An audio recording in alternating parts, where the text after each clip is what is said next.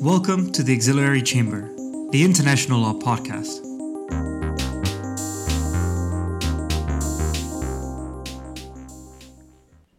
Welcome back, everyone, to the Auxiliary Chamber. I am thrilled to introduce this episode and today's guest, Maud Saliev.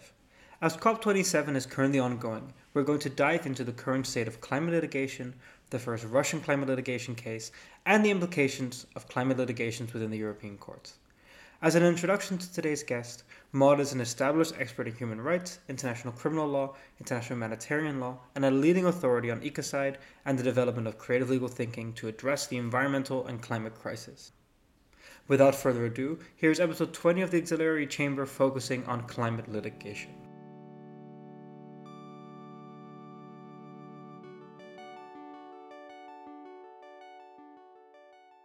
Welcome back, everyone, to the Auxiliary Chamber. I am honored to be here today with Maud Saliev, and today we're going to be looking at the Russian climate litigation case.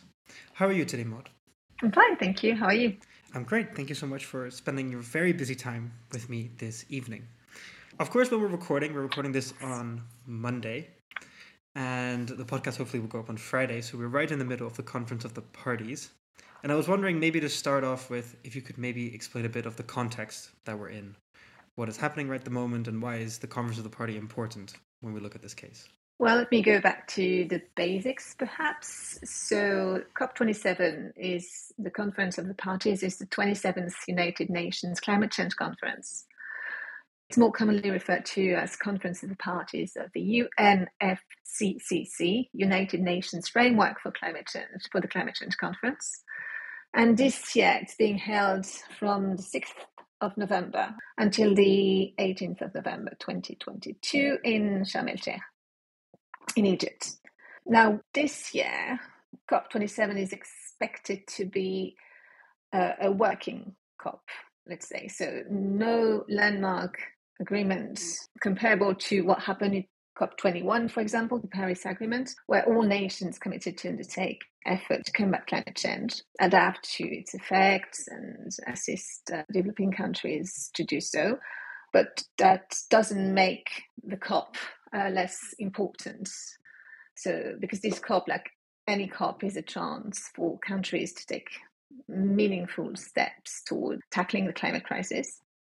And so hopefully, even though you have usually a lot of people, including NGOs and various participants and states and lots of politics involved, but let's hope to see incremental progress on the key issues associated with climate change. But we're not expecting any major announcements. Well, hopefully we'll be happily surprised, or hopefully there'll be, more impact than we think. Context is not particularly helpful given the other crises that are ongoing at the moment.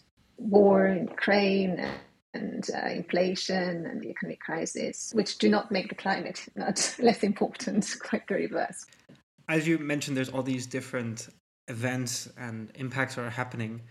Of course, we've seen the war in Russia and Ukraine, and I think that can lead us a bit more into our topic of today. We're going to look at Russia's climate litigation, or Russia's climate case. And to start with, could you maybe explain to us a little bit more what climate litigation would be, or what these activists in Russia are trying to accomplish with this case today? Well, there's a fundamental difference, even though there are overlaps between environmental litigation and climate litigation. The environment and the climate are dynamic and fluid concepts, which make it difficult intrinsically to define the corresponding litigation. So I would tentatively say that climate litigation covers any lawsuit primarily aimed at reducing greenhouse gas emissions, whereas environmental litigation touches upon environmental destruction, which covers, for example, any types of pollution. It can be water pollution, it can be soil pollution, it can be air pollution.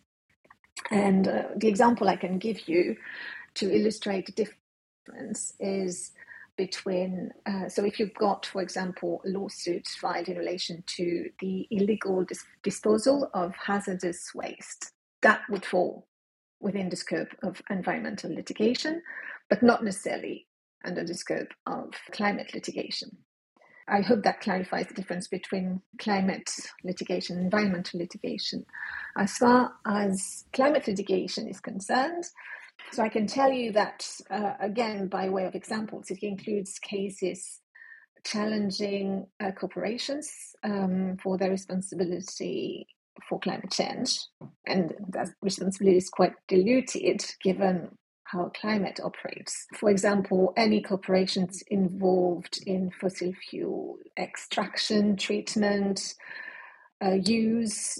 You also have, aside from cases involving corporate responsibility, you have cases involving state responsibility, such as the Uganda case, and you can tell me if I pronounce it properly, against the Dutch government. That's very good.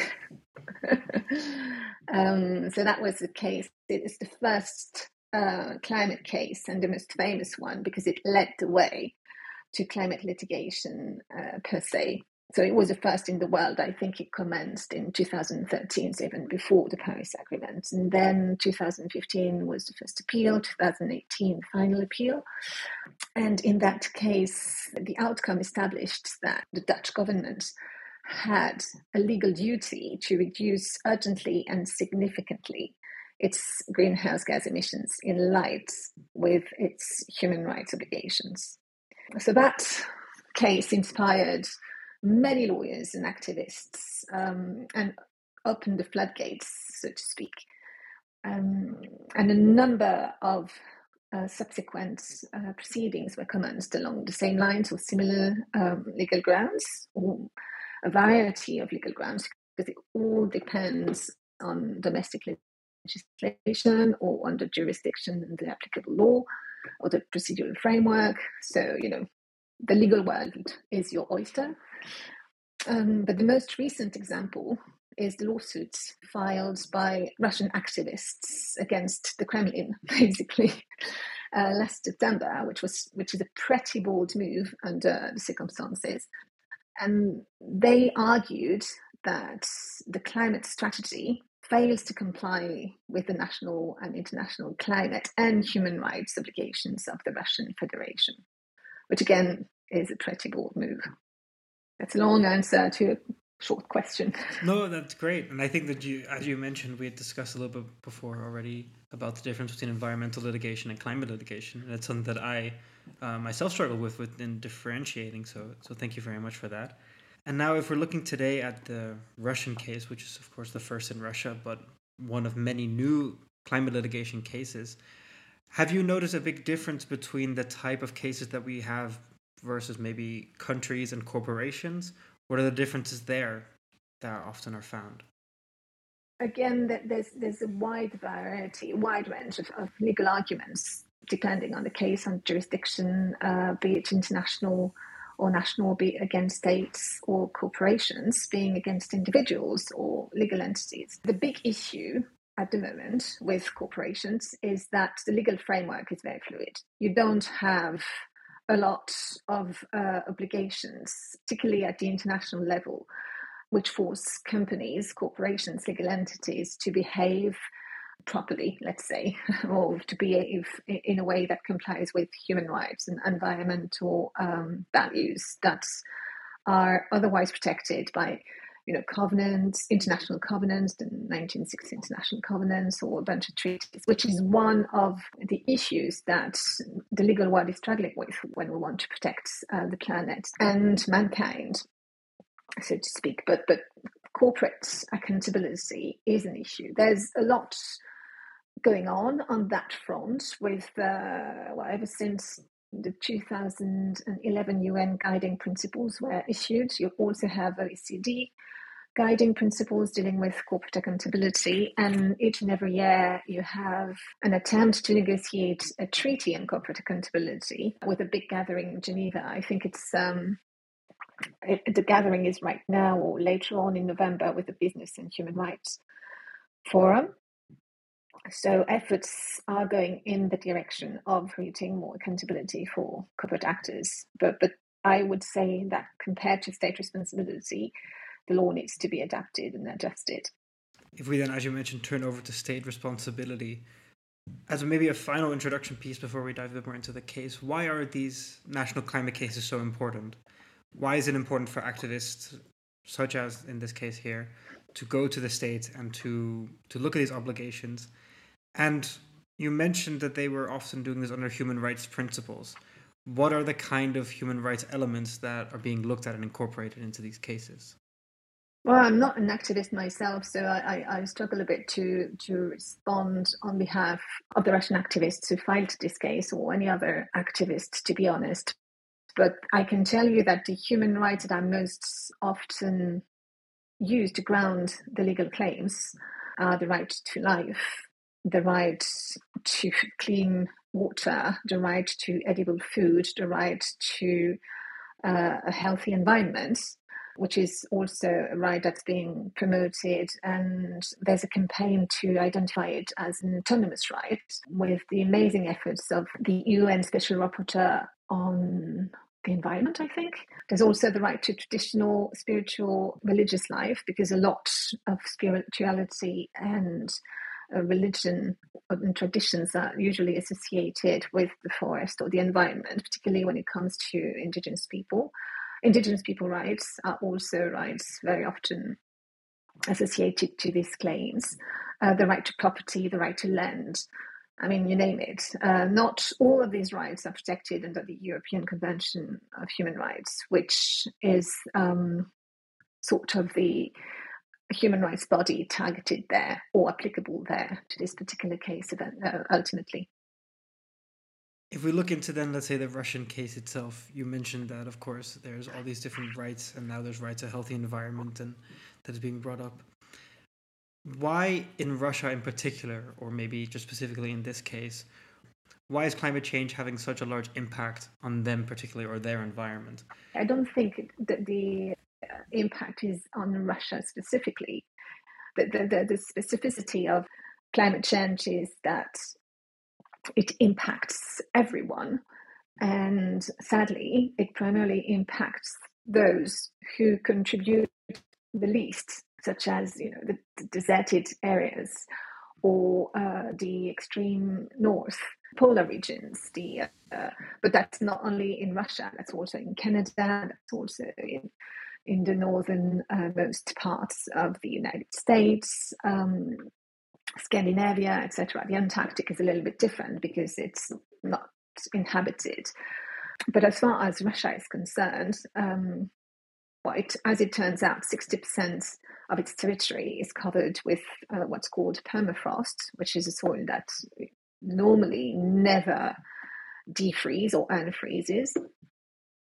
And one of the impacts of climate change or global warming is that parts of this permafrost is now melting, thawing, which then gives way to escalating cascading effects, which have not been completely identified or understood by scientists. But one example is that you've got craters of methane opening up in Siberia, and the reason behind it is not necessarily known. But together with that, you also have in these same permafrost regions spores of bacteria such as anthrax being released, which kill lots of people, or fauna or flora, such as reindeers. I think there was a case of 2,000 reindeers being found dead some years ago, and also indigenous people again from these regions are being on the front line of this impact. You also have wildfires caused by the proliferation of insects in these regions because of warmer temperatures that degrade the forest, which then are more susceptible to being burned. Another effect that's specific to Russia and the Arctic is the albedo effect. Basically, light reflects on white but is absorbed by darker colors. So the least ice you've got, the least solar energy is reflected. So it creates, again, an escalating effect whereby as the ice cap melts, then the ocean is getting warmer and warmer because it absorbs more and more solar energy, whereas before with the ice cap, it would reflect the solar energy. So for all these reasons, perhaps Russia, which again has 60% of its territory belonging to, or within the scope of the Arctic territory of Siberia, is directly concerned and directly impacted, more so perhaps than countries with temperate climates, such as most European countries. Thank you. Then, as a final introduction to this Russian case before we dive deeper into it, could you maybe tell us a bit more who are the plaintiffs? Who are the people that are bringing this case in Russia? So the case was brought by two organizations and 18 Russian citizens from all over the country. So the two organizations are the Moscow Helsinki Group and another organization, I will try to pronounce properly, called the Kaliningrad Regional Non-Governmental Organization Ekozashita. And both these organizations are amongst the oldest in Russian civil society and leading actors in human rights and environmental protection.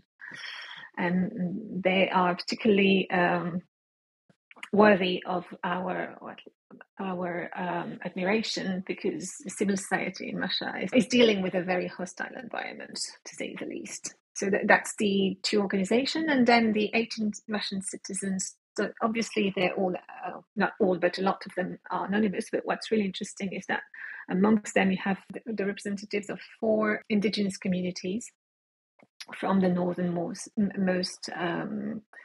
parts of the territory, as well as 5 members of the youth-led global movement Fridays for Future, which was started by Greta Thunberg in 2018. What is it then that these activists are arguing, or where are these activists arguing? Well, one thing that I should have mentioned also, perhaps as an introduction to this case, is that Russia is the world's 4th largest emitter. It's competing with China, the US, India, and then you've got Russia, and then Japan, Germany, Iran, etc., etc. But surprisingly, well, not surprisingly, it's the 4th largest emitter, probably because of the structure of its economy. The arguments that were used by the activists behind the claim is that the Russian Federation is a member to all the UN climate treaties, like I was mentioning as an introduction, the United Nations Framework Convention on Climate Change and the Paris Agreement. And under these treaties and agreements, the Russian Federation is supposedly bound to take action to reduce greenhouse gas emissions to a level that's compatible with what's called the achievement of the net zero target by 2050. So basically, it's the common effort to keep climate change or global warming to rise to a level that's not more than 1.5 degrees, which is already something that's been kind of given up on. So that's the introduction. But that was supposedly the purpose of a decree, a presidential decree that was issued in 2020 by President Putin, and its subsequent governmental measures, which were issued again between 2020 and 2021. And these documents define the Russian climate strategy. But what they say is basically, we're going to increase our greenhouse gas emissions, but this is all going to be sorted and absorbed by the Russian taiga, the Russian forest, the boreal forest.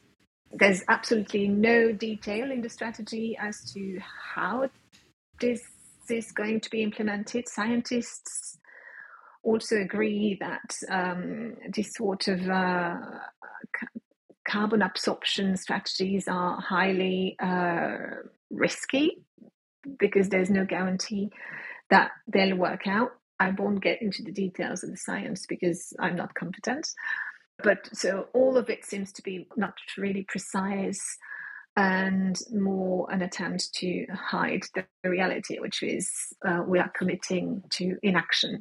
And so the submissions that were filed last September by the Russian activists defined Russian climate strategy fails to comply with the country's climate obligation and also violates a wide range of fundamental human rights protected by not only the Russian constitution, but also the treaties it has subscribed to. If we look at maybe where the case is at in its life cycle, do you know a bit more information about the first steps that have been taken or where the case is? Procedurally speaking? Yeah, you had said that it was in front of the Supreme Court. So the case is an administrative case. It's dealing with, again, I'm not a Russian lawyer, so I'm just going to give you the information that was provided to me with no pretension to any expertise in the matter. But so it's an administrative case that was brought before the Supreme Court. There's a jurisdiction within the Supreme Court, and you have to pass several instances before all the remedies are exhausted. The case, which was again filed on the 11th of September, was rejected on admissibility grounds in the beginning of October. An appeal has been filed. A decision on this appeal will be delivered in the beginning of December. Then there's another instance of appeal. And if I'm not mistaken, that's going to be the last one before the ultimate decision is delivered, sometime in March. And then once that's happened, all avenues will have been exhausted, and the case will be in a position to be brought before the European Court of Human Rights. Do you think that that's the ultimate goal or the most likely outcome, that it will be brought in front of the European Court? Yes. Well, let's say the Russian judiciary is not famous for its outstanding performance when it comes to the rule of law. And I would be very surprised if the activists behind these proceedings were not aware of it. I think the ultimate strategy, particularly when you look at the timing of their submission, which was 5 days before Russia was no longer going to be a high contracting party to the ECHR, to the European Convention for Human Rights. I think they had that in mind when they filed. If the case eventually goes to the European Court, what do you see a likely outcome there? Or have we seen previous judgments that have come to the European Court on these types of climate litigations?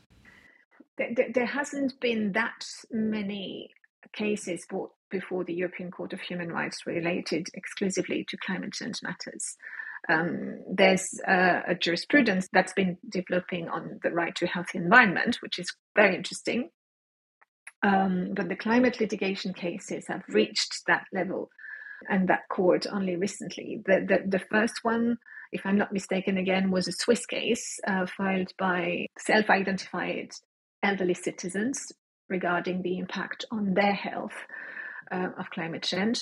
Then there was another case regarding Portuguese young people filed last year, and a few others, but it's still in the pipes, in the judicial pipes. No judgment, to my knowledge, has been delivered on either of these cases. So perhaps the Russian case, when it gets to that stage, will finalize the bouquet of claims on which the European Court of Human Rights will be ruling. And it's going to be incredibly important because it will set some sort of standard at the European level as far as climate change obligations are concerned, which will be a landmark decision. Absolutely. It'll be an extremely important standard. Do you feel like this standard is currently missing? Do you feel like that's going to fill some sort of hole with this type of judgment, or what would be the impact of this type of landmark case? The standard is definitely missing. So far, we have soft law because the Paris Agreement and the UNFCCC are setting soft law obligations, and it's. I mean, of course, you've got domestic cases setting up domestic standards, but at the regional or international level, there's nothing so far, or nothing set in stone, or nothing sufficiently specific and precise to guide policymakers in their efforts.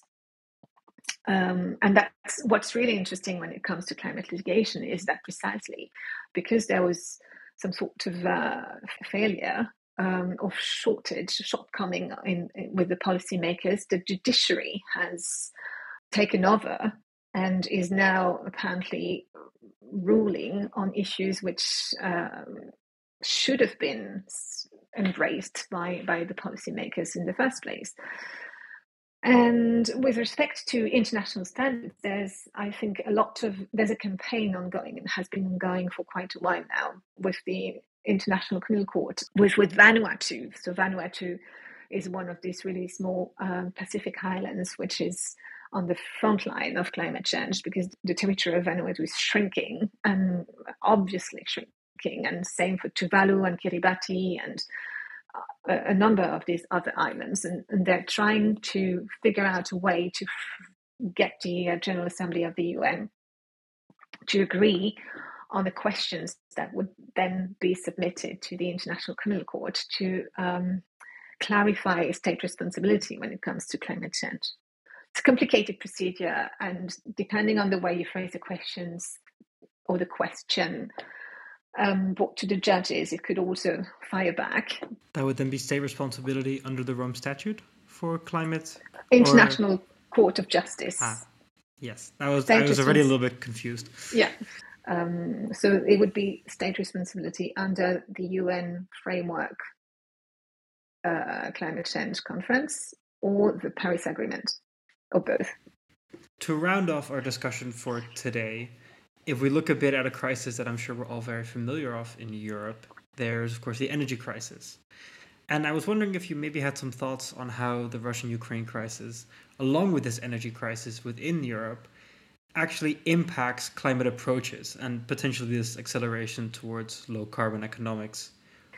Well, that's the tragedy of the war between Russia and Ukraine, is that it's having positive impacts, sort of, on the efforts of Europe to go faster in their transition towards a low carbon economy, because they don't have a choice now, because the Russian gas supply is so difficult for geopolitical, political and military reasons.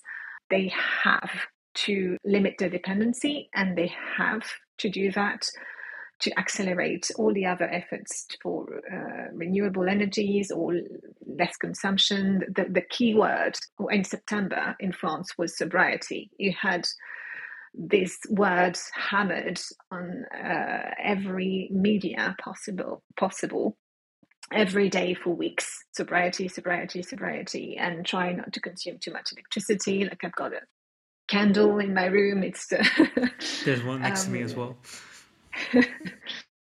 And the current crisis and the war between Russia and Ukraine is turning out to be an accelerator for Europe, which is one of the biggest consumer of fossil fuels, towards an economy that's less dependent on fossil fuels and carbon. Then I guess it's almost having an unexpected impact, or potentially an unexpected impact, if you had looked at maybe what might have happened. Unexpected from Putin's perspective, probably. On that note, thank you so much for coming onto the podcast. I think we've already discussed a lot for today. We want to keep our time a bit shorter. But thank you very much for your time and your very busy schedule. Thank you. Thank you for having me. And thank you for covering this very important topic and these very important efforts from these Russian activists, who, again, really deserve our admiration for what they're doing. And I think on that note, we will end the podcast for today.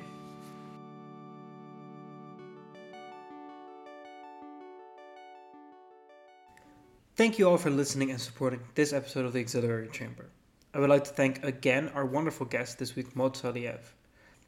Maud has also written an op-ed on this topic that will be linked in the description. I cannot recommend enough reading it and following this landmark case. The podcast will be back in a couple of weeks, and talk to you all very soon.